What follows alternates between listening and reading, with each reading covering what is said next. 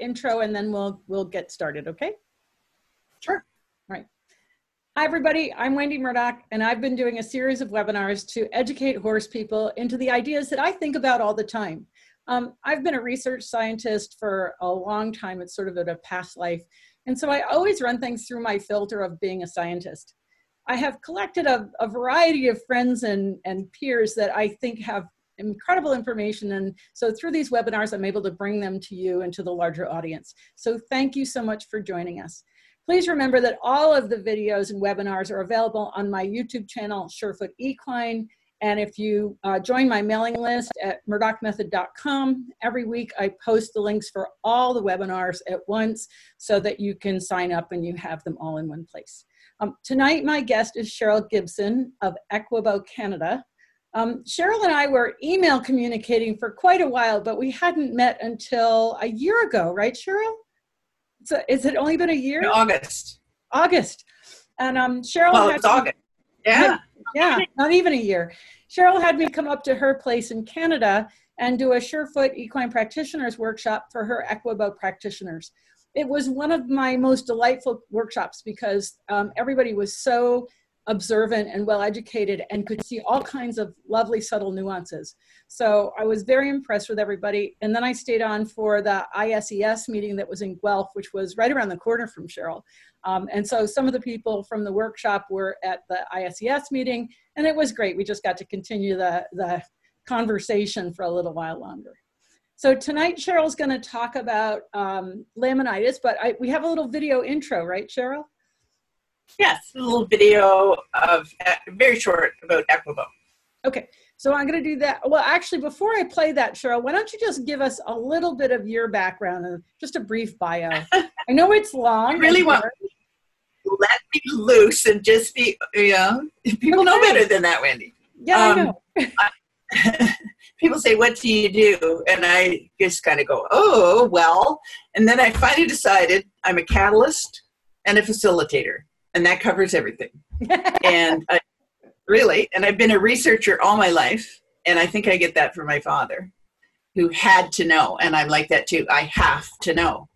And that's what started everything. I'm from a long line of horsemen. And everything, years ago, there was nobody. 45 years ago, I had nobody to share anything with. Linda Tellington-Jones had started some stuff. I discovered Feldenkrais and kind of discovered her a little bit. I thought, oh, good, don't have to reinvent that wheel. And then went on to other things. But there was nobody to talk to or share with except the horses. So that's where my research came from. So I developed craniosacral work with horses before I ever knew the term. Then I learned later, like 10 years later, somebody said, well, this guy's doing that with people, autistic children. And I went, what? So I've learned along the way, but it's always been initiated by the horses, for the horses. And I've developed the protocols that way long before I could talk to anybody. So then, of course, you learn something and you're so excited and you want to tell everybody. Nobody cares. So you go, fine. So you go on about your way, and then maybe you try to share it, and then you try to push it a little bit, like you really need to know this, So now everybody's jumped on bandwagons and they're all excited. So it's wonderful to have people, when you see you with a product that you really worked hard to get out there, but you can't do all that research yourself. But once the product's out there, everybody can join in, and it's just fantastic. Yeah. And so you've been in the horse business for your entire life, right? Yeah. And you bred Arabs, if I'm right? Pardon me? You bred Arabians? No, my father bred Morgans. Morgans, okay. Yeah. And then we had Morgans for a number of years, and now we have Andalusians and New Forest ponies. So basically you've been up there in Canada in a research setting that's basically you and your horses, and you discovered along the way there were other people doing similar ideas. But of course, I've been to where you live in Canada. It's kind of remote. So it's not like you can just go to the neighbor and have a chat. And back then it wasn't like you could just do a Zoom meeting and like get to talk to a whole bunch of people. So really, you've been kind of, in a way, actually, that's kind of a blessing, because without that outside influence, you really had to learn to listen to the horses. I didn't get the last part. You really had to learn to listen to the horses because there weren't any people to talk to. And the trickiest part, we started Equi-Bow, I don't know, 16, 17 years ago, as a vehicle to actually teach a repeatable, trainable program that then would be a career for somebody. To get me as an intuitive healer to be able to have the vocabulary to get things across was a real struggle. Yeah. And I do find that what happens with our program is that people come from a point of view perhaps where they're not used to really working with the horse. They're listening to everybody's opinion. They aren't standing in their own authority. They aren't taking charge of themselves. And they're the only person who can be themselves. Like these people are all unique, and they need to stand in their authority of knowing that they're unique. But to get them there, it's quite tricky. And we've watched through the Equi-Bow program as it goes through the year. We stand back and we go, oh, look at that. If somebody had said, develop a program to teach intuition, I would have thought, I can't do that. But that's what happens. And the horses then can be the teacher and the students can really listen. So it's really exciting. That's, that reminds me a lot of my Feldenkrais training, because Feldenkrais didn't want people to be dependent upon him. He wanted them to realize their own potential. And that was his goal, to achieve your potential, each individual's potential, and not mirror or what he would talk about, monkeying someone else, not just copying someone else, but really achieving your potential. And it sounds like the Equi-Bow program is the vehicle that you've been able to utilize, sort of the structure, to help people come to that potential of their own being and trust themselves and what they're doing, what their hands feel, what their eyes see, and question, but also verify, right? That's a lawyer of mine a long time ago he said, trust, but verify. And exactly. That's, so much of what this is trusting your own hands, your own eyes, your own ears, your own feet, and then verifying that, maybe conferring with somebody else until you start to see the recognizable patterns like what you talk about. And it's really cool. That's awesome. And I do say to people, you shouldn't believe me any more than the last guy. Absolutely not. Unless I can prove it to you and you understand it, and then you take that, and it's a good stepping stone for people that are maybe not confident, but then they become confident quite quickly. And it's just, that is so exciting to watch them change and come into themselves. It's just really exciting. I think that's one of the things that we had so much in common, is that, like with Surefoot, it's something that, people used to think that I was really crazy. I mean, more than just crazy, like I am, right? And then I was selling snake oil and all this sort of stuff. And then it was just like not listening to anybody, but sticking to what the horses were telling me. But also getting people working with Surefoot pads to trust themselves and their horse, because I get people go, well, what should I do? Well, you start here. You start with putting a pad under a foot if the horse will let you, and there's times when he don't, but the average horse will. And then you and the horse go from there and figure out the pattern. Like, people want me to give them a rigid protocol. I know. But really, the horse determines that protocol. And the more we can learn to trust ourselves and listen to what they're showing us, like kicking the pad to the back foot, or stepping off, or stepping back on, or going for a walk, then we start to realize that they have some agency, as Sharon Wilsey calls it, and some autonomy to have a voice. And then we have a dialogue. And then we both achieve potential. So both of the programs are bridges for people to start to listen to the horse. Yes. Because they're not used to dialoguing with the horse, and they then don't trust what they're getting. It's a process, but both processes can help the same way. Like, when I see a compatible program, it doesn't matter what it is, many roads to the same thing, but I want to see empowerment of the person using it. I want to see it really coming from the horses, and that it needs to be not the idea, I'm going to go in there and fix this. It's going to be supportive. So we're supporting a horse's healing because it knows how to do it. It might just need a little support for a minute. Like it might need a little help with the surefoot, or it might need a little help with some Equi-Bow moves, just to kind of get that self-healing able to start again and then stand back. You know, it's kind of like rolling a ball down a hill. You might need a little help to get going. Well, don't kick it. If you don't need to, just let it go down the hill, you know. Just a little input to get it started. That's a lot of the concept behind homeopathy, is to just train the system to heal itself, not shove the system, but just, you know, like I think of like ding, you know, just a little ping in the nervous system, and the whole body responds and goes, oh, I got it. I know what to do here.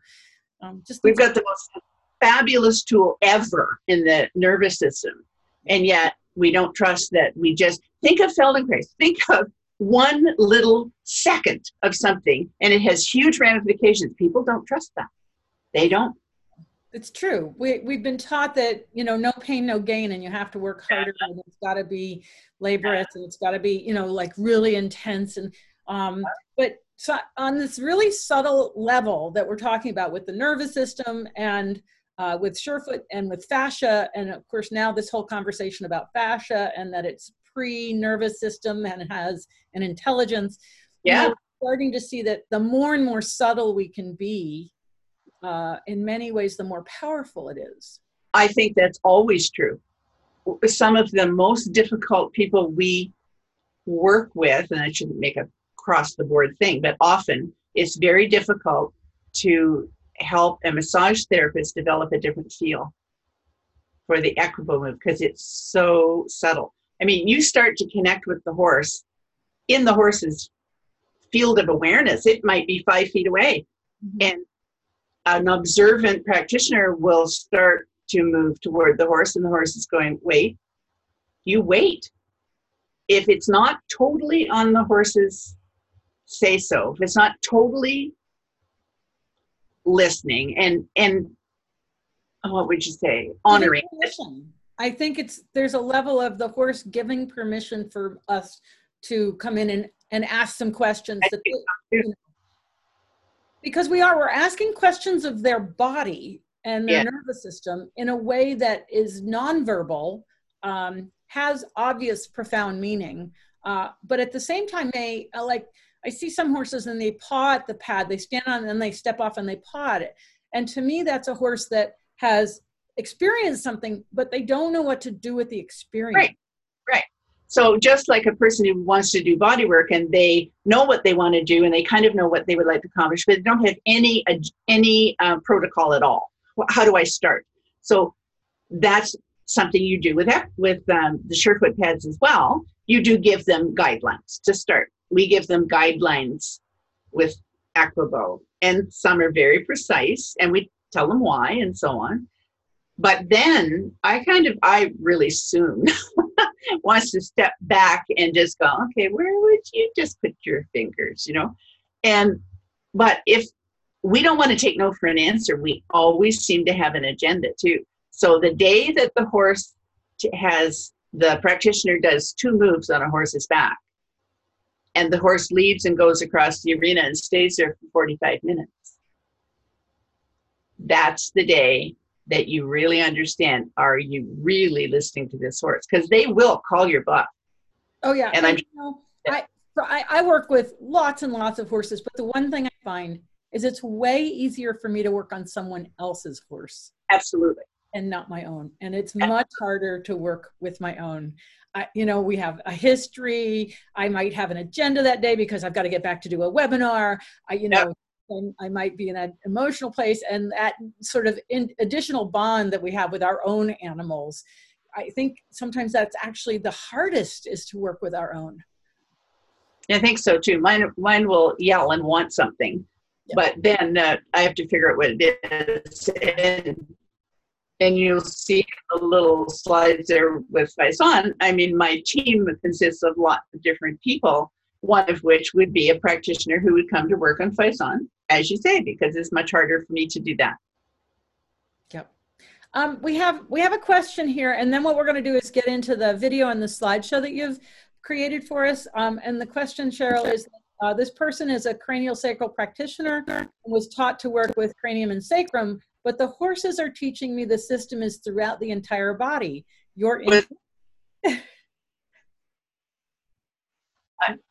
I didn't get all of that. She's a craniosacral therapist.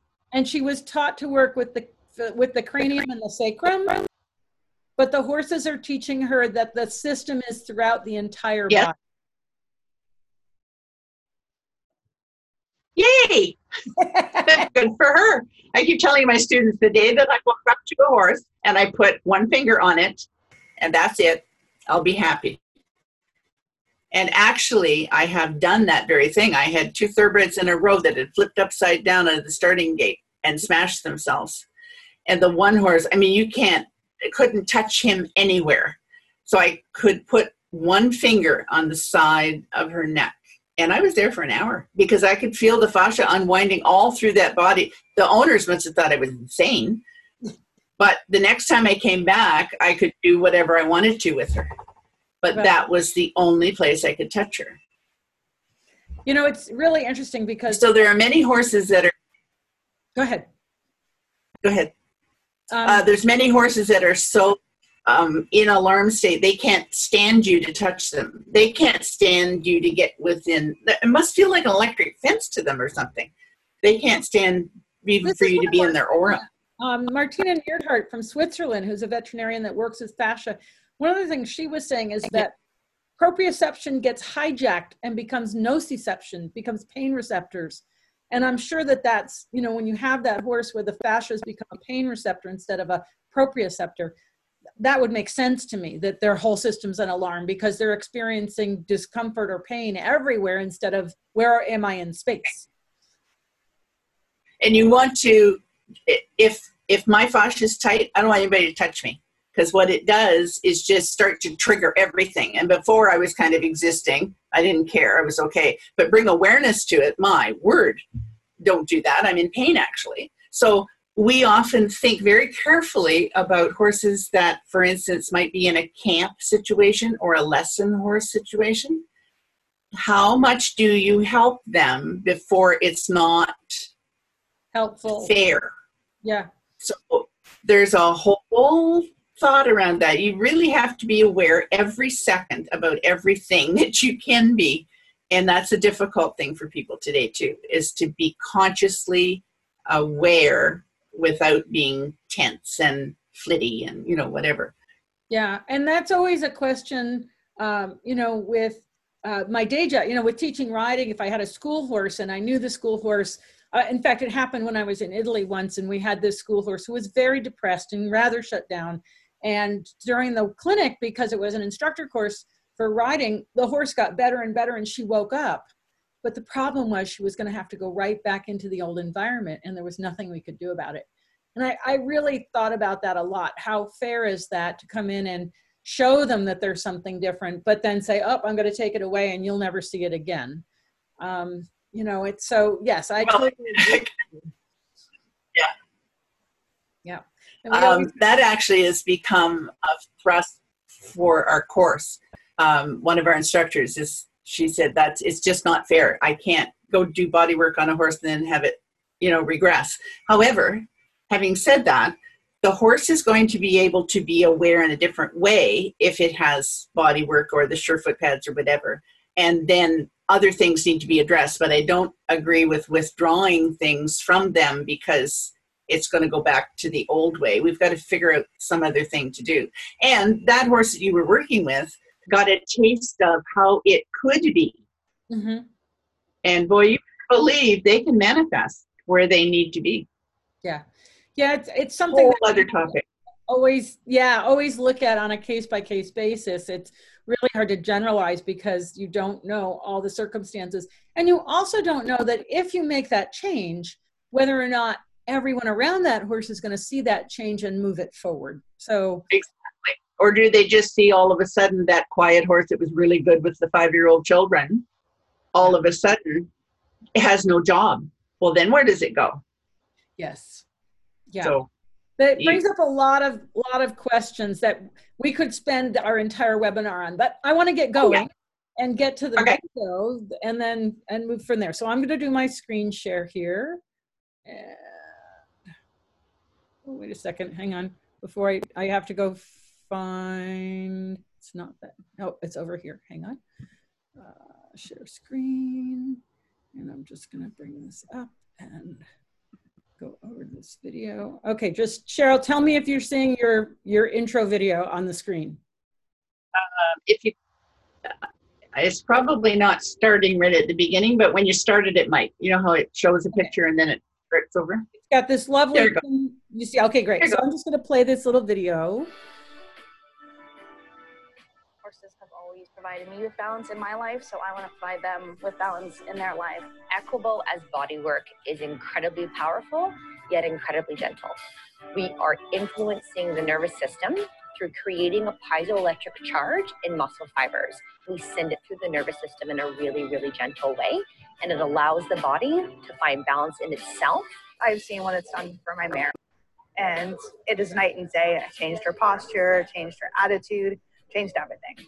It's amazing to watch and now actually be part of it and be able to help my own horse. It is beneficial for the pleasure horse to the high-end athlete and being able to bring some synergy to the body.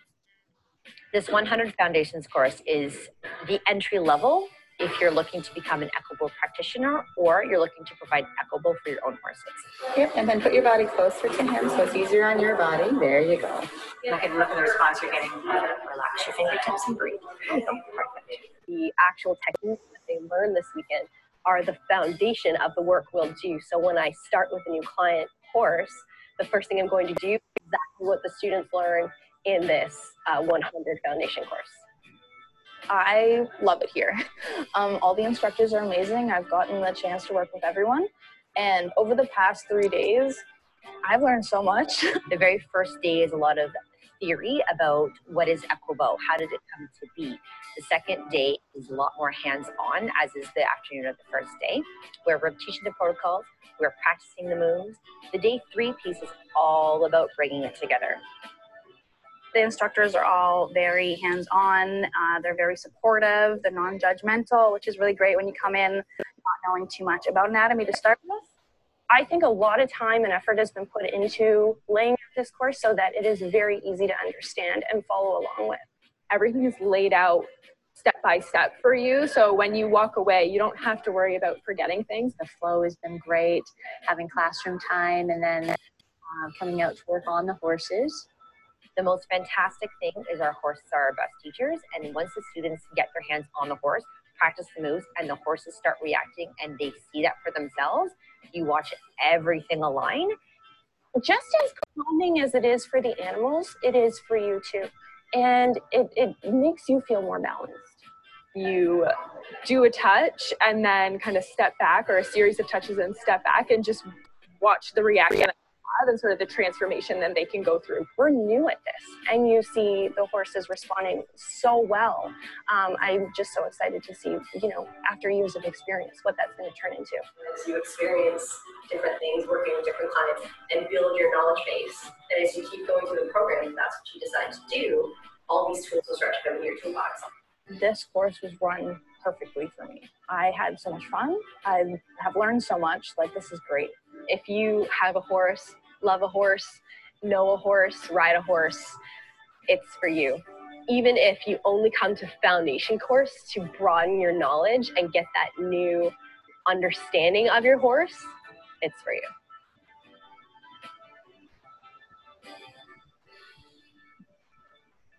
So Cheryl, that's just how exciting is it to have a group like that? Yeah, it's a lovely overview. And look, for me, it was really fun because I got to recognize people that I've seen, right? I met Lisa Beyer and Angela and that sort of thing. But tell us how you came about. I got a sound going on back here. How did you create, what is Equi-Bow? How would you define it? Well, you can define it a lot of different ways. It's light touch, so it is hands-on. People want to know that. Like, they'll see maybe the students doing movements in the air. What they were doing was active listening and mirroring what the instructor was doing, but it is a hands-on modality, and it creates a neuromuscular repatterning, and it really addresses the fascial system, sending signals to the nervous system. So is it the Bowen technique for people that you've adapted to horses? To some degree. Bowen Canada asked us, could we do that? And I said, well, we probably can, but so some of it is based on a Bowen move, but as soon as we started to kind of shift it over, and it's the very first thing I ever learned from humans. I never learned anything before, modality-wise, other than from the horses. So I did learn a human Bowen technique, and I thought, okay, because I was doing cranio on some really difficult horses. And the last two that made me really think about it were two horses that were struck by lightning. They lived, but they were scrambled, like totally scrambled. And I was going to get hurt. And I thought, I need another way to address this other than cranio, which to me was hands-on the whole time. Very light, but still you're there. And that week, it always happens when you ask, that week, one of my horse clients called and said, my horse and I fell. Can you come and work on my horse? So I did. And I said, well, how are you? And she said, I'm going to go for Bowen this afternoon. And I said, what? What's that? So I went to meet and met Manon Bolliger, who'd done Bowen in Canada longer than anybody and has Bowen College in BC. And I had her work on me, and I thought, oh, my body was used to cranio, and it was unwinding and carrying on. I scared her, actually, because she never saw anybody kind of react that way. But I thought, whoa, if she's touching me and it's doing that, this is working. And if I can touch a horse and get out of the way and not get killed, that would be a real plus. So I signed up for taking the human Bowen courses. And the first, Jonathan DeMonte was our instructor, and the second class I came back to, he said, well, I finally figured out what you're doing. I said, what? He said, you're taking everything I'm telling you and you're running it back through horse anatomy and horses and coming back and I said, oh, yeah. So anyway, we did start to develop it, and we did find that you just couldn't flip it back and forth. There was no way. And we worked, yes, intuitively with the horses, but we also had animal communicators coming in, and we had holistic veterinarians as part of it. We also had regular veterinarians. We had a lot of input on and a lot of discussion about, is this necessary? Is this the best? You know, and every time I'd have a question, there's one move we make on the side of the neck, and it's very a nothing move, you would think. So I was starting to think, well, maybe we don't need that for horses because we need to keep it simple. Well, the very next pony I touched there went into full pendiculation, lifting up and stretching up and then stretched out and looked like a ballet dancer. And I thought, okay, yes, keep that one. So that was kind of the process.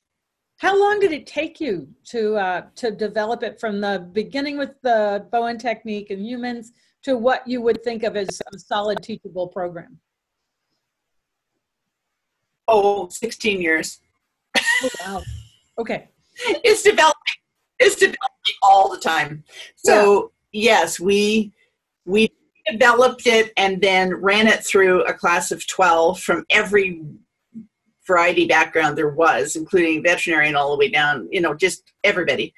And to see how that was coming across, because knowing something and getting it across to someone else is different, and everybody learns differently. So over the years, we've just honed it and gotten better and better and better at crossing over the wide variety of people who are coming to learn it. And we're constantly changing it, and we're updating now. Like, we need to get part of this online. Yeah. Anything we don't need to do hands-on for, we need to have online so people can study and more people can be reached and so on. So that's my fault, because you know how technically illiterate I am.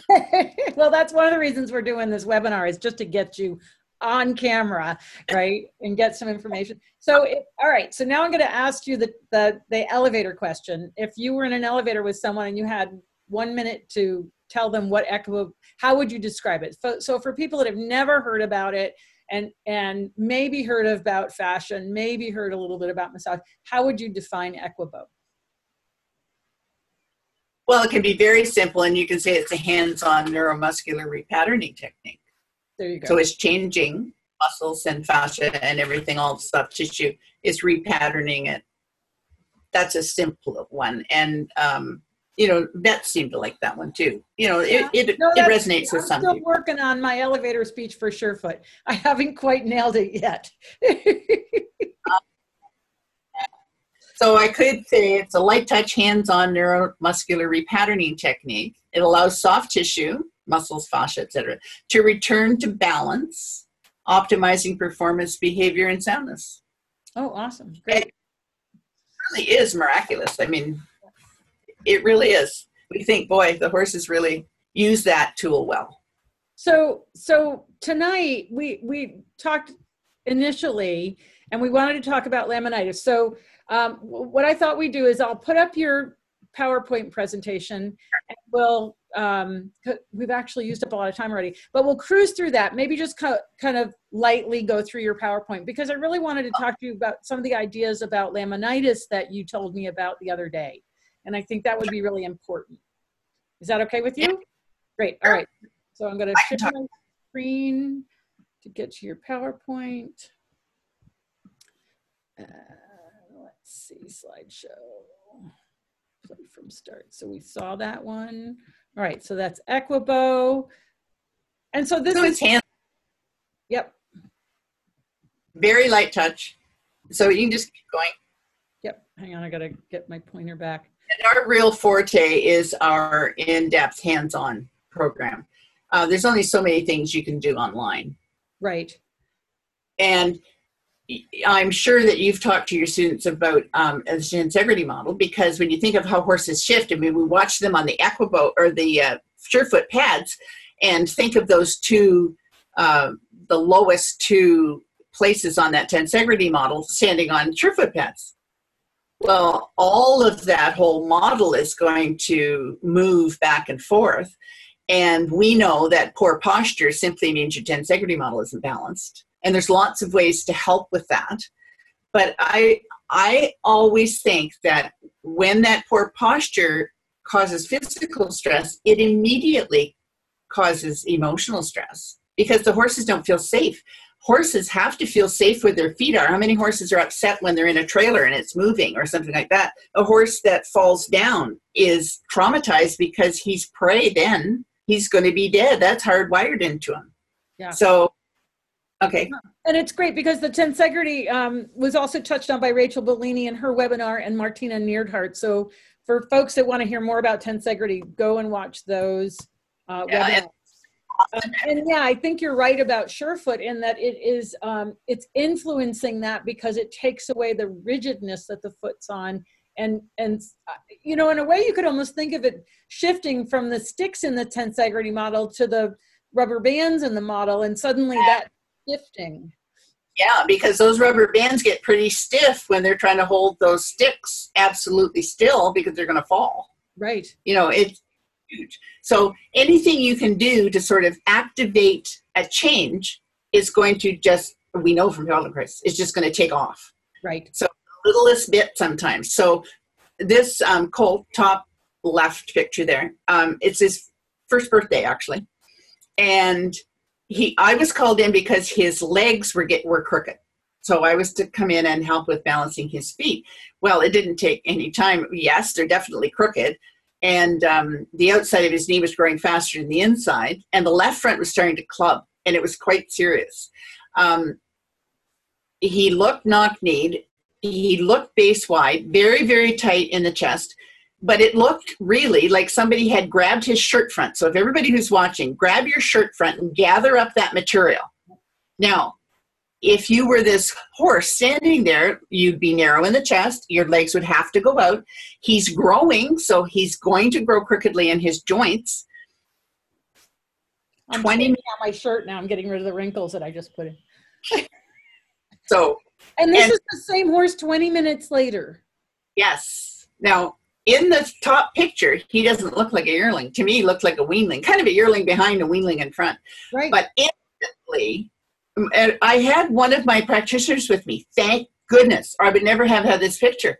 She's standing behind me going, stand back here and look at the changes in him. Now, this woman had bred this horse for a dressage horse, and she was kind of upset about everything going on. And she was particularly upset about his neck, et cetera, et cetera. Now his front legs are growing crooked, so she's having a fit. So he changed this much in that bottom picture. His legs released, the root of his neck softened. He couldn't lift the root of his neck. It was jammed down. His neck looked longer. His withers were different. The tightness in his thoracic spine. And really, the hindquarters didn't look as bad when we looked at him to begin with because everything else was so awful. But look how much change there was there as well. And I never went back. Wow. And he looks like he grew a year in 20 minutes, like literally leveled out in front. Yeah, everything changed. So that nervous system is our biggest asset, and we don't give it enough credit. And think how the fascia changed and rehydrated in this. Like, it's amazing. Wow. That's brilliant. I'm so glad you got those pictures. All right, we're going to move on. Oh, oops, sorry, wrong. There we go. I'm just going to move this out of the way a little bit. So this is a little horse that my teaching partner bought somewhere for $300. And she brought it home, and I said, do not touch that horse. You have to wait until class. Don't you touch it. And of course, she's having a fit. The feet were awful, and it had cowhocks, and looked like it had worms, and it was just awful. Ian Miller looked at these pictures at one of the places we were, and he said, that's not the same horse. And Simone says, not only is it the same horse, it's the same day. Wow. But think about fascia. If the fascia, you look at that left picture and the coat is staring, well, think of tight fascia under the skin. It's going to stand the hair up. Look at the right-hand picture, and then the hair is going to lay down. It's rehydrated. It looks like it. I have a question for you. How important is it to have water right in front of that horse while you're working? Because if that fascia is rehydrated, you're going to need moisture. You're going to need, because Robin Hood has started doing something interesting. I don't know how long she's been doing it, to be honest, but like working with dogs, she'll offer dogs water during the T-touch session. And when we were working with some horses at her place last summer, she offered them water during the session. I'm just wondering, looking at these pictures, I would think that might be really important because of what the changes are. You know, when we have fascial sessions, they always tell us, drink a lot of water, flush out the toxins. Absolutely. But this horse did not drink 50 gallons of water. No. It's just, the moisture was redispersed. Wow. Yeah, somebody in the comments just went, wow, and I agree. That is a wow. Now think of the internal organs. And you have gut motility or not. You have all kinds of things going on. We don't even see what's happening inside. Right. I've had a number of people, and we have a number of vets who are practitioners as well as vet techs and so on. And the one girl had a colicky horse, and she said, I got far more results with the colic than I ever would have traditionally. She's still called the vet, of course. But in the meantime, all of this is happening. And there's Joanne Rayfuse. I see her. She was there that day too. She's a veterinarian at your clinic with Buck. Yeah, no, I remember Buck. Yeah. Oh, that was her class. So she was actually there with this horse. Wow. That's 5 years ago. But again, thank goodness somebody took a picture, because we were astonished at the difference. And unless you have them. Now, this horse looked like it had 2 cowpocks. And when we actually assessed it afterwards, it had a slight deviation in 1. Wow. So how is this going to help the breeder who wants to show their horses on the line and stuff like that? I mean, it's huge. It is huge. Okay, we're going to move on. And this is another one. Simone worked on this one. And she had done only the hind end moves. That was it. Okay. And in 15 minutes, we went from goat on a rock to 4 square. And look at the change in the shoulder and the neck. Yeah. The belly. Yeah. The belly's twice as long. Or like everything was cramped in this horse. Look at the croup. I mean, it's really cool. Wow. Okay. I've had hooves change. That's me. This is my group. It is. Look at that. That's awesome. They had a really good time. That was a fun weekend. There weren't a lot of pictures being taken that I got a hold of, but that was Faison, who actually knew Wendy was coming and wondered what took her so long. And the first thing he did was stand on the hard wedge. And we'll talk a little later about laminitic momentum and energetic momentum in the way the hoof wants to grow.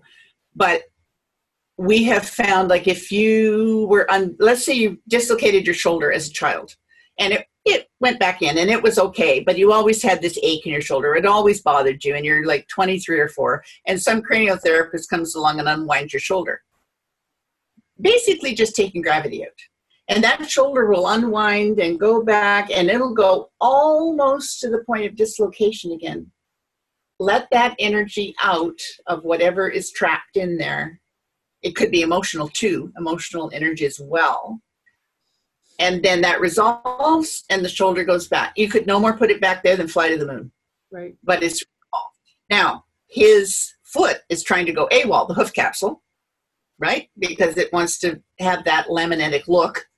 And the first thing he did was elevate his toes to take the rest of that energy that wants to morph the hoof capsule, which we don't allow, to leave. And it was fascinating that that's how he finished off that injury, if you will. Right. Very cool. And he knew what he wanted to do. Yeah. And he's also a horse that has, he knows he has autonomy and can tell you what he wants. And so those horses are great because they very quickly start to say, this is what I want. Yeah. They recognize it. Yeah. Somebody got a little video of him flipping the hind ones, standing on one, flipping it over and standing on it the other. So yeah, we had a great time. We went to the conference and yeah, that was the 12th at the ISES meeting, which I always have to spell it out because otherwise it sounds like ISIS in America and then everybody gets it. And I never can remember it. So yeah. So what we really find too, it's shown. The one reason we went to the ISIS conference was that they are always looking for a way to get their idea across. And it's difficult. They don't necessarily connect right away with the people they want to connect with.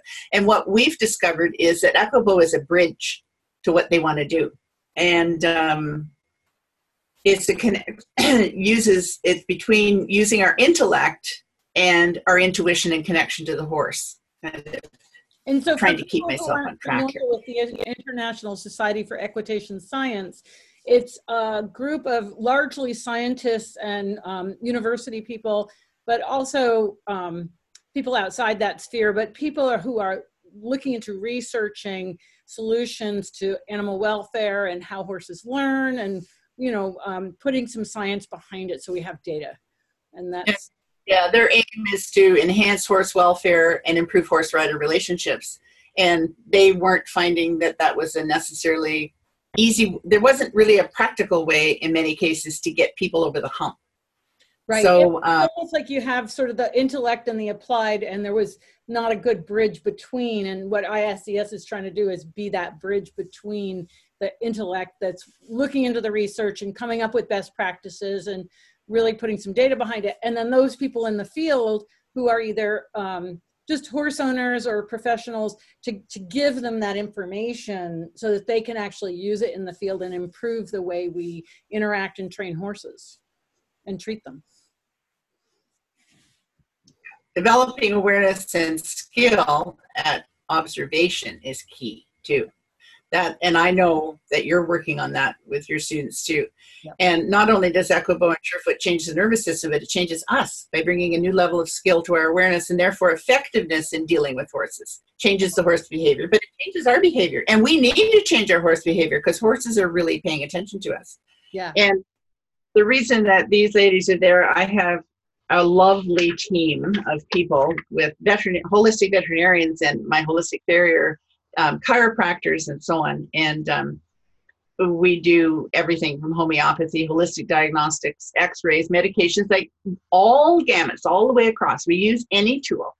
And you can do it again. You know, Daisy Bicking, last night was my guest, and one of the things we talk about is it's a team. It's not an individual effort. It's a team to look at all the different aspects to make sure that we are optimizing everything that we can.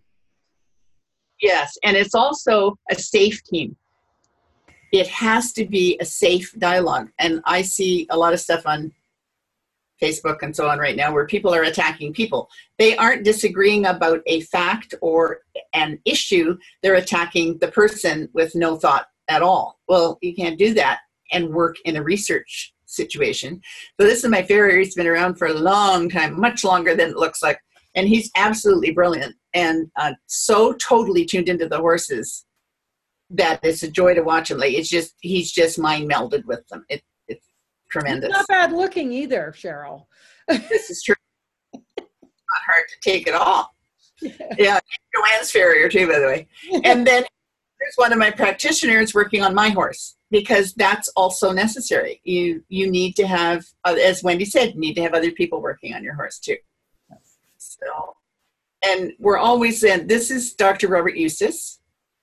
Joanne's getting cheeky there on those comments, isn't she? I'll hold up right now. I'll just pop it back down. Oh yeah. That's what happens when you have friends on the webinar. Conscious awareness, again, is a key to recognize the tiniest suggestion of a laminitic episode.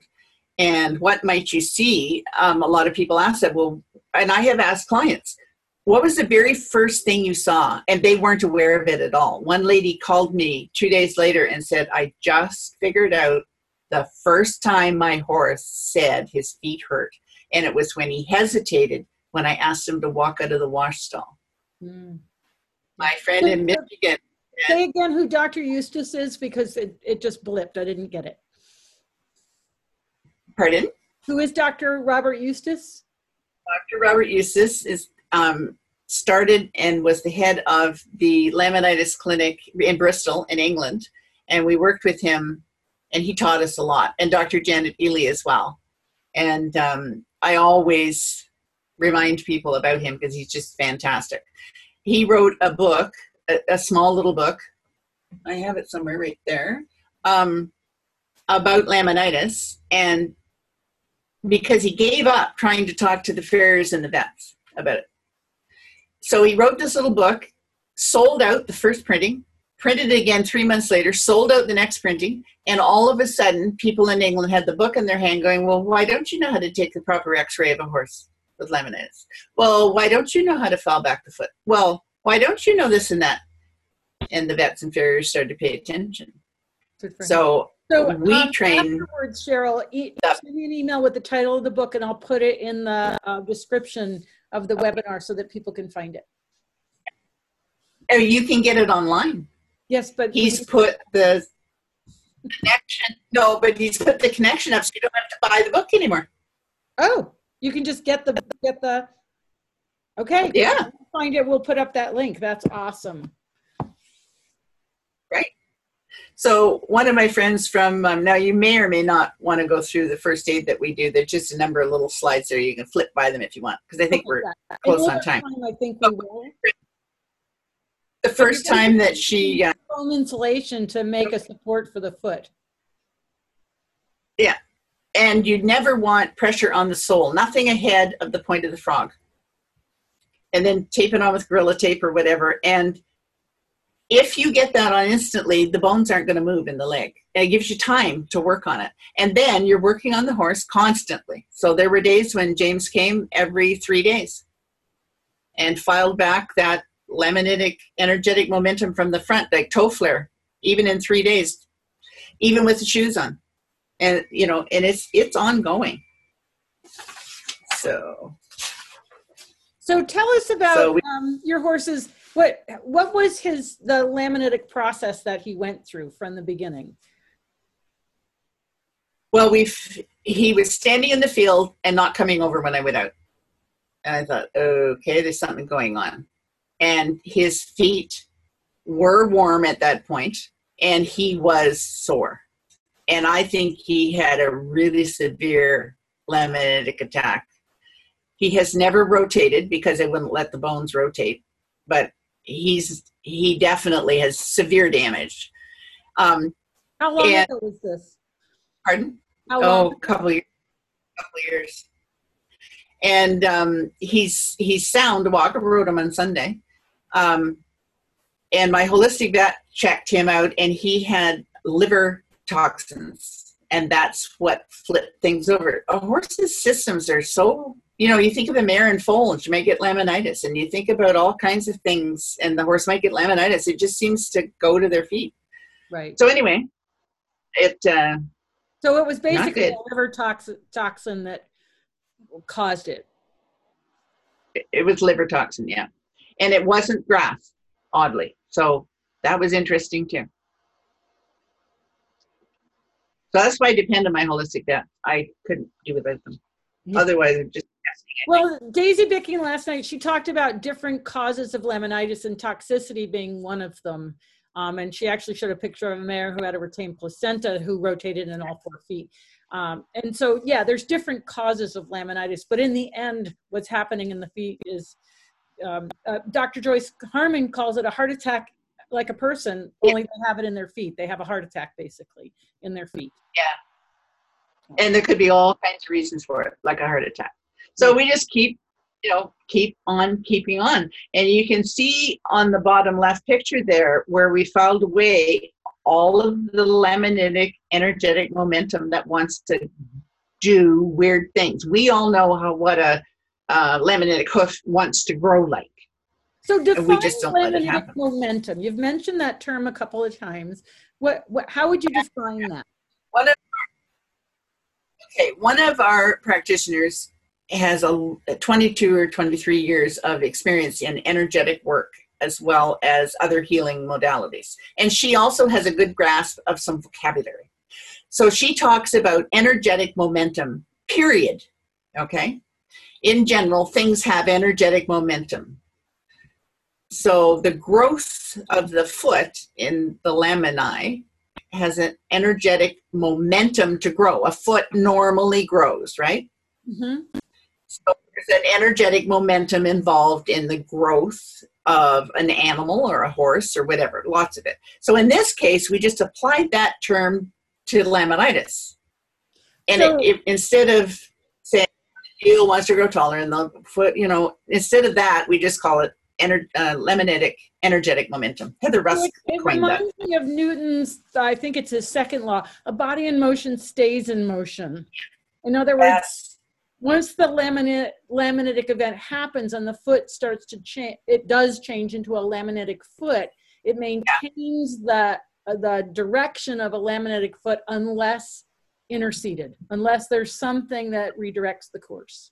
Is that a good way to define it? Thank you. You send me that and I'll send you the other. That's exactly right. We don't let that energetic momentum continue, because if we do, and what we found over the years is maybe you change that every 4 weeks. That's not enough. I had a pony that taught me if I went out and filed the tiniest bit off every day, that changed the entire process of when that pony was going to be healed from the laminitis, and his soul went up and everything. He was perfectly normal after that. Not immediately, but he was normal. So it's vital to stay on top of that.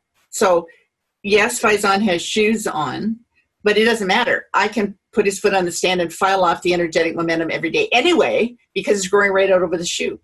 And then every 3 weeks, his front feet are be done. Yes, So, and I think that's one of the things that people need to realize is that these feet need to be attended to on a much more frequent basis if we're going to get ahead of it. well, every 3 days, James was there. I mean, you don't get farriers that do that necessarily. No. All right, next slide. Yeah. So the other thing we did was support with kinesiology tape. Really critical to support the fetlocks.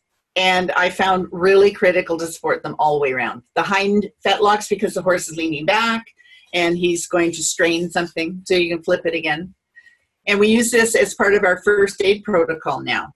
So if you look at the horse, he has his support underneath his frogs, and he has his kinesiology tape.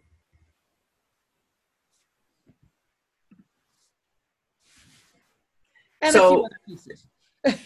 And that change, it might change every day. I'm gesturing at the screen, it isn't working. No, it's not. But he had some, these are support tapings. So you can see the hamstrings, everybody will know where they are. Yep. So the hamstrings. I can take my pointer and draw for you. So here's the hamstrings. So those hamstrings were becoming overworked because he's trying to sit on his hind end, right? So that is a support taping for the muscles there. And then we have a glute taping, which is supporting that. But the tensor fasciae lata is a very tenuous muscle edge. When our students are trying to find it, they're going, oh, this is wishy-washy. That tensor fasciae lata that day was the size and feel of an iron bar in a stall. Wow. I've never seen anything like it in my life. So I taped it as a support taping, and the next day it was back to normal. So every day I would assess where does he need to be taped, and we did support taping. And that's ongoing. So we have all of this. A question from somebody, or a statement. It said, I put my hands on a mate's front hooves Monday night and they were on fire. Her hind feet were cool. She is obviously overweight to me. Should I send that guardian to the vet immediately? I think that's a typo. The horse was not my client, but she is having me work on another and asked what the bruising was on the mare's white feet.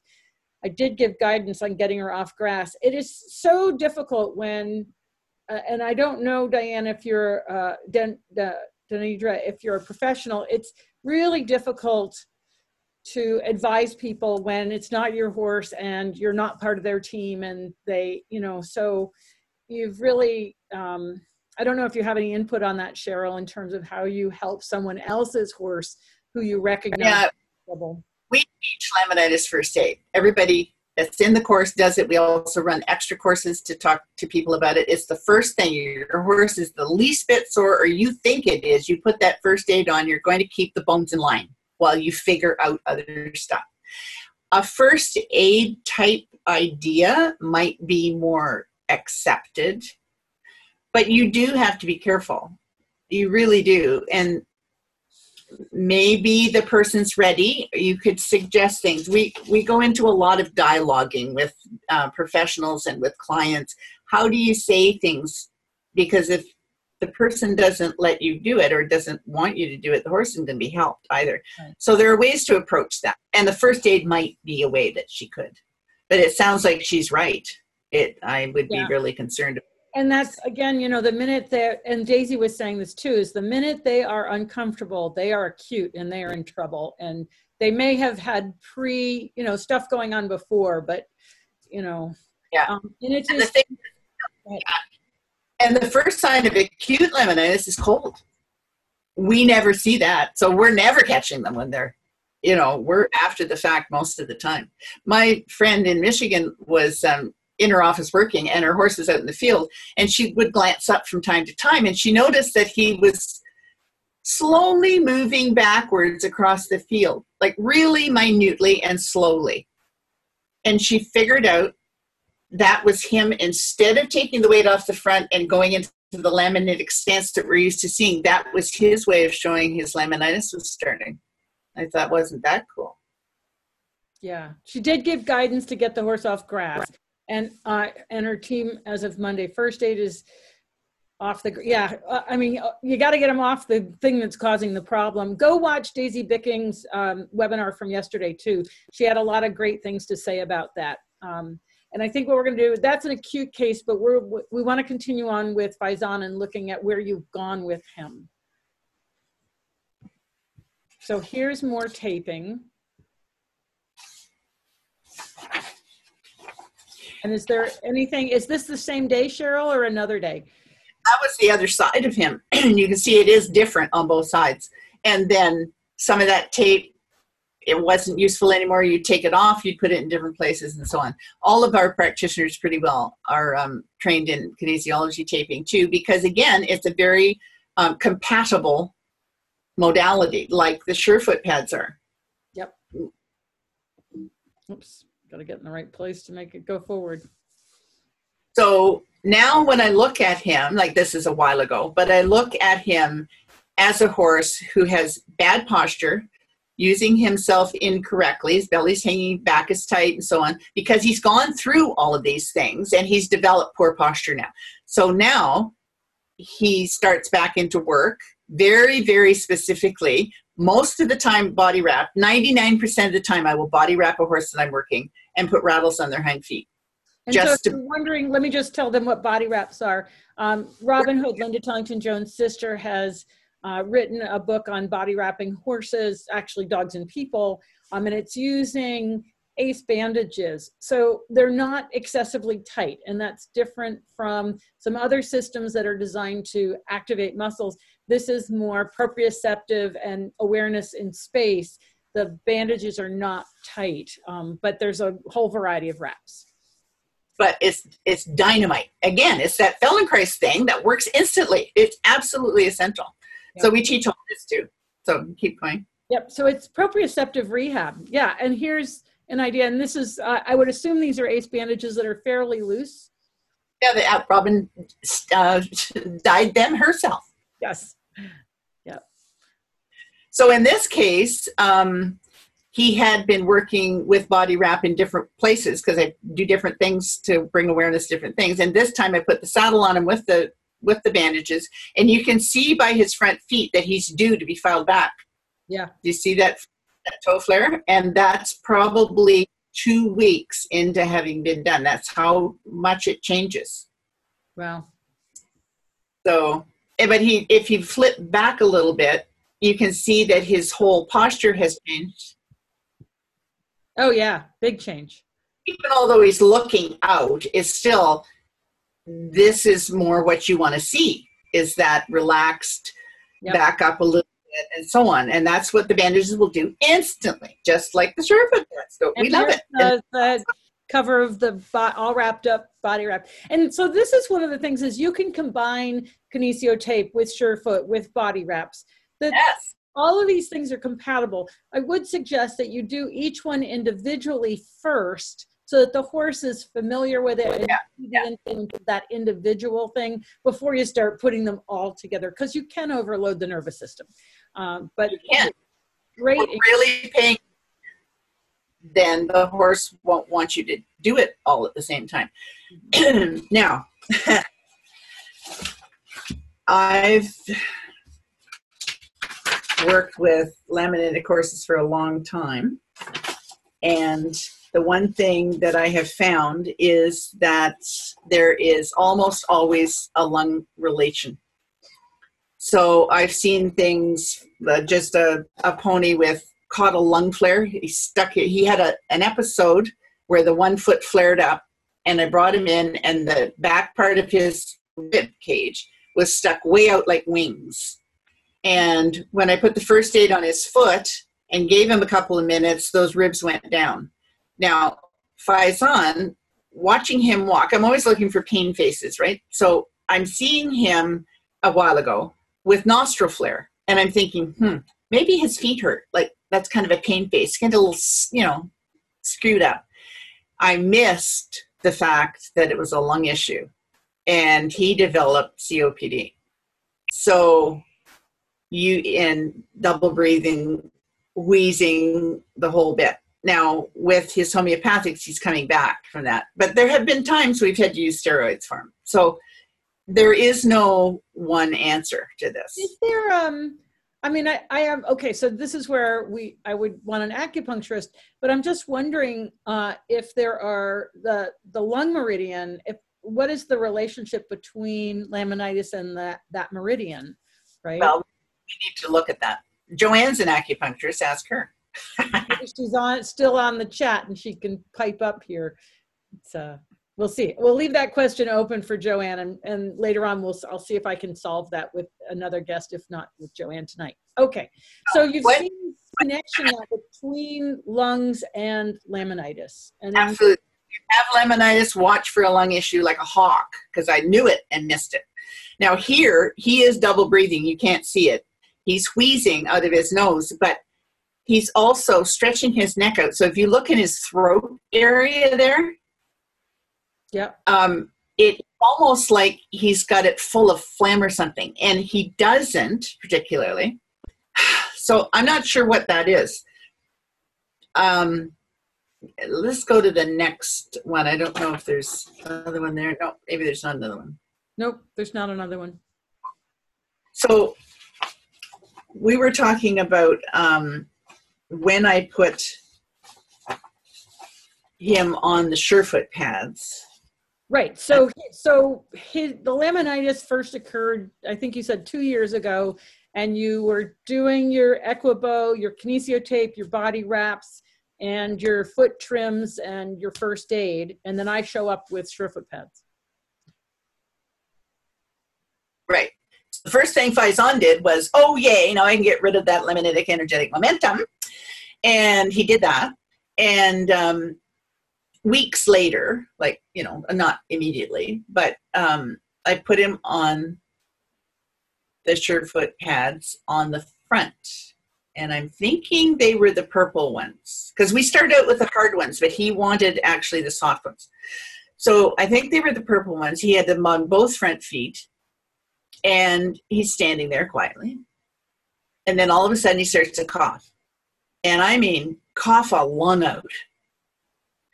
And over the next couple of hours, then he's in his stall, coughing and coughing and coughing, and there's mucus coming out. And of course, I'm all excited because, oh, good, something's changing. You know, this is good. Get that stuff out of his lungs. He did eventually actually cough something out, and I don't know what that was. It wasn't hay or anything. It looked like he coughed out mucus, and how could he actually do that out of his mouth? Another idea. So anyway, I took him. He didn't get back on them for maybe another month. No, it wasn't. It was much closer than that. It was 2 weeks. And being human, a little bit's good, a lot's better, right? So I put him on 4 of them. And I threw him into a full-blown COPD attack because it was too much and I wasn't listening to him enough. He didn't get off them, but I also didn't ask, did he want them? Right. So at that point, I said to somebody, boy, Wendy's really got something here. Does anybody know how powerful this is? Now, most people don't understand how powerful Feldenkrais is, period. Right. This is really powerful. So one of the biggest things everybody has to learn is ask your horse. So what he's doing. A corollary to that, if I can interject, Cheryl, is that, you know, people, somebody the other day said, oh, he was on the pads for a short time, 7 to 10 minutes. And I was like, that's not short. That's really long.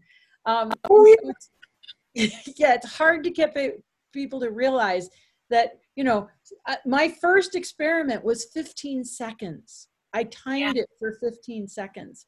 And so, you know, we tend to not even notice, like, we could like not pay attention to how long they're on because we're seeing changes, but we're not necessarily, the horse doesn't necessarily know that tomorrow or even later on that day, that that's going to be too much. It's like us going out, you know, we've been locked up in our houses and now we're going to go run a marathon. And it's like, oh, you know.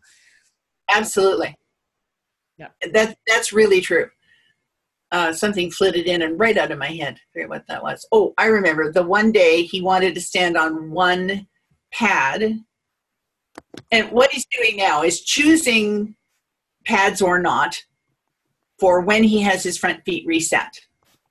So the last while, he has been wanting one of his feet. He always chooses which one to start with. Wants the shoe off, puts that bare foot on a pad that he chooses, and stands on it while James takes the other shoe off. And then he wants to stand on a pad under that foot while he puts the shoe on the other foot. And then he wanted to put the pad under the shod foot. Like, it was back and forth. He was doing this. Now, that one day when he put his foot, the shod foot, back on the left foot, put it back on the pad, and the right foot was being shod. When that shod foot, he asked for a pad, he put the tiniest back lateral edge of his shoe on the tiniest bit of a slant, like the slant pad, but the tiniest little end. Yeah. And he stood there for 5 minutes on that tiny, tiny thing. Yeah. Now, and so at that point, 5 minutes, you're on a very thin, you're just on the leading edge of the slant pad. And it was just the tiniest bit of the back of his shoe. Yeah. So whatever that was doing, I mean, think of how the hoof tubules change and shift and everything in the foot. And we were talking about Dr. Bowker's work with the little, what do you call them? Myco, whatever. What did I call them? Where was I? I had a whole bunch of stuff there. So, wait, I had a good question there. Oh yeah. So one of the things, Ida Hammer has gone down to Dr. Deb Taylor's. Dr. Deb is working with Formahoof.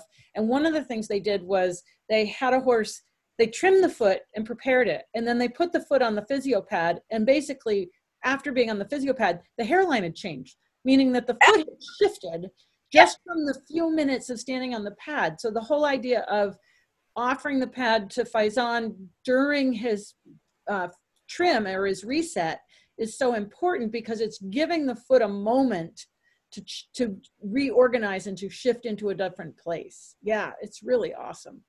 And we found that when we're trimming out high spots, like some hoof tubules in the hoof capsule will be longer than others, and it goes up into the soft tissue. So you've got a high spot on the coronary band. Well, you trim that out below, you follow those hoof tubules down, trim it out below, and put the horse in the stall for a couple of minutes and bring them back, and those hoof tubules has fallen down. Yeah. I mean, those kinds of things will happen with the Surefoot pad too. And I'm really excited about activating the internal structures of the foot, because obviously Faison has shoes on. We have to keep his sole off the ground. So he's got soft rim pads and his shoes. So yes, he's out in the dirt and then he gets pressure up in his foot, but it's not like walking on his soles. But I thought, okay, if we've got those cells up there inside that, the internal structures, and they act like stem cells, they could do anything. We have no idea what all they're doing in there. Let's stimulate them. And when I did with the purple pads, a week later, that's when James noticed that the coronary band had changed in a way that it hadn't yet. Wow, that's pretty cool. On. So it was almost like it livened it up, or it woke it up. And that's what we want to do. We want to wake it up. Yeah. And we saw, I see horses with laminitis whose soles will just peel off like a scab eventually when they're ready. Well, when they're ready, it's okay. But his is hard and not changing. So I thought, okay, I've got to get this activated. So yeah, cool. Really cool. So somebody's, thank you guys in the comments there. They've been working out there's lung 11 is the front ting point on the coronet band, because, that just makes sense to me. I know Dr. Ridgway, I actually was with Dr. Ridgway with Dr. Harmon and Dr. Ganser and another veterinarian from Colorado, and he was teaching them all about needling the ting points. And so it just makes sense to me that there has to be a ting point in association with lungs that is being affected by laminitis. I mean, it just makes sense. Absolutely. Yeah. Yeah. So I think one of the big important results from both Equi-Bow and Surefoot and the wrapping, you know, because they're very compatible. The tape is, a kinesiology tape is slightly different than the wrapping. People wonder if they're the same thing. They're not. Nope. But I think both Equi-Bow and Surefoot pads, they get that ventral vagal complex activated. And that's really important. People can study about that. We all know that sympathetic nervous system involves mobilization, ideally related to just movement, but it often escalates into fright flight. And that the parasympathetic nervous system is most primitive and governs rest, digest, but it can escalate into freeze collapse. And you can get stuck in either one.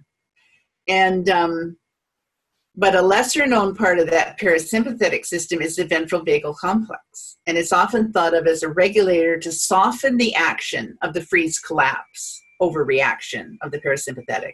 One expert described it as a balancer that helps govern how quickly a body can balance between the two, recover and not get stuck.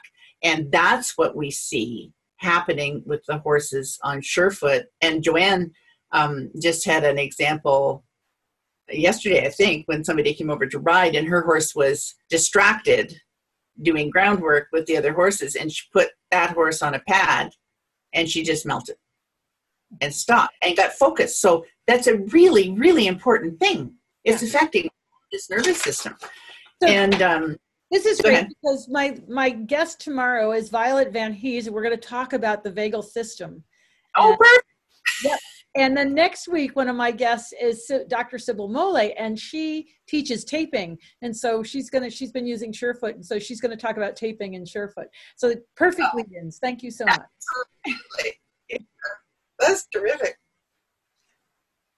So at the end, I said, I think the whole Surefoot journey is exciting for many reasons, but one of the main ones, and this, I'm really serious about this, is that Wendy persevered, perfected, and got this product to market. Now we can all experiment with it and further the research. But thank you for doing that, because I know that was a long haul and a lot of hard work.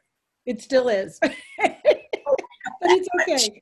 You know, like I just launched a new website, surefootequine.com, and I've been spending, you know, for me, the pandemic is a moment to catch up. I have literally spent 2 months now in my office, about 12 hours a day, if not more. And I haven't caught up yet. So, but you know, that's okay, because I will get it done. And then the website's up, which has been a big help. And these webinars were unplanned in the beginning, but you know, I can't thank you enough, Cheryl, for joining us on this webinar and for talking about Equi-Bow and about laminitis, because the beauty of the pandemic, I mean, we have to look at the good in all things, and it is so that we can get this information out and make it available to more people. And that's what these webinars have really been all about, is teaching people like you how to do Zoom so that we could actually hear from you and hear about what you have to say. So I really appreciate you persevering to figure out Zoom, and I'm so glad that your granddaughter is stuck with you.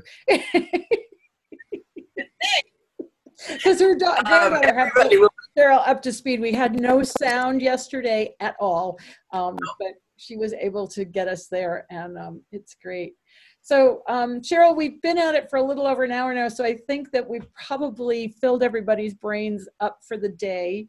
And so, I mean, like I said, it's just lovely to talk to you and hear about not only your journey, but the things you're doing, and the whole reminder about giving the horse choice and standing back for a moment and listening. I think that is such an important message for horse people. Well, it really is, because people don't do it. Even people who think they're doing it aren't doing it enough or all the time.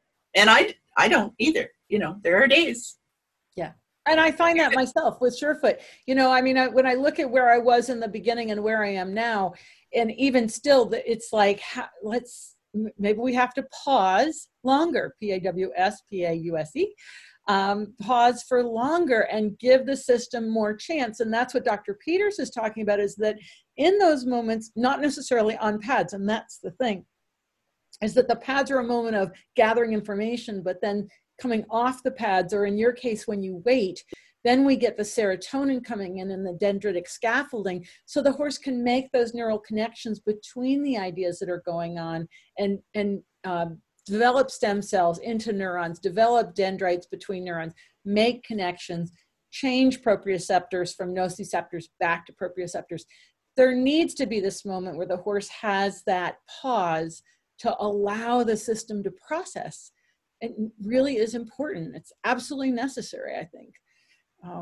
It is absolutely necessary. Yeah, it's not an opinion, it's a fact. Yeah. You know, it really is. And with your work too, there's just doing a little tiny bit and then stepping back and waiting and watching and seeing that so little, like that picture of that horse from behind and the other horse, the stance, so incredible. Those were really, really awesome. Yep. The Feldenkrais effect without the effort. Yeah, absolutely. Is less is more. Well, yeah. Thank you, Cheryl, once again, and thank you everybody for joining me on this webinar. We do have a special on the murdochmethod.com shop website where grazing muzzles, which we didn't touch on, but the importance of limiting grass to those horses that are easy keepers. It's really important because what we want to do is avoid laminitis, not have to deal with the recovery. And so, again, if you go to Daisy Bicking's webinar and Dr. Joyce Harmon's, where they talk about the importance of monitoring and maintaining the environment so that we prevent laminitis in the first place, we've got this offer of a Harmony muzzle with Surefoot pads. In the meantime, you can go to my website, Surefoot Equine, the new one, and check out information there. And again, on my YouTube channel, Surefoot Equine. And of course, I always want you guys to enjoy these webinars, and thank you so much for joining us. And Cheryl, thank you. And tomorrow we have Violet Van Hees, and we're going to talk about the vagal system. So thank you again, everybody. Super. And tomorrow, and Cheryl, this has been such a pleasure. I know that this is not something you do easily or frequently, so it's been really great. Everybody who knows that you're really, really something. She got me going. Well, you did awesome. This is fabulous, and I really appreciate it. And hopefully we'll get to see each other in person sometime again soon. Yeah. Okay. Bye, everyone. Bye.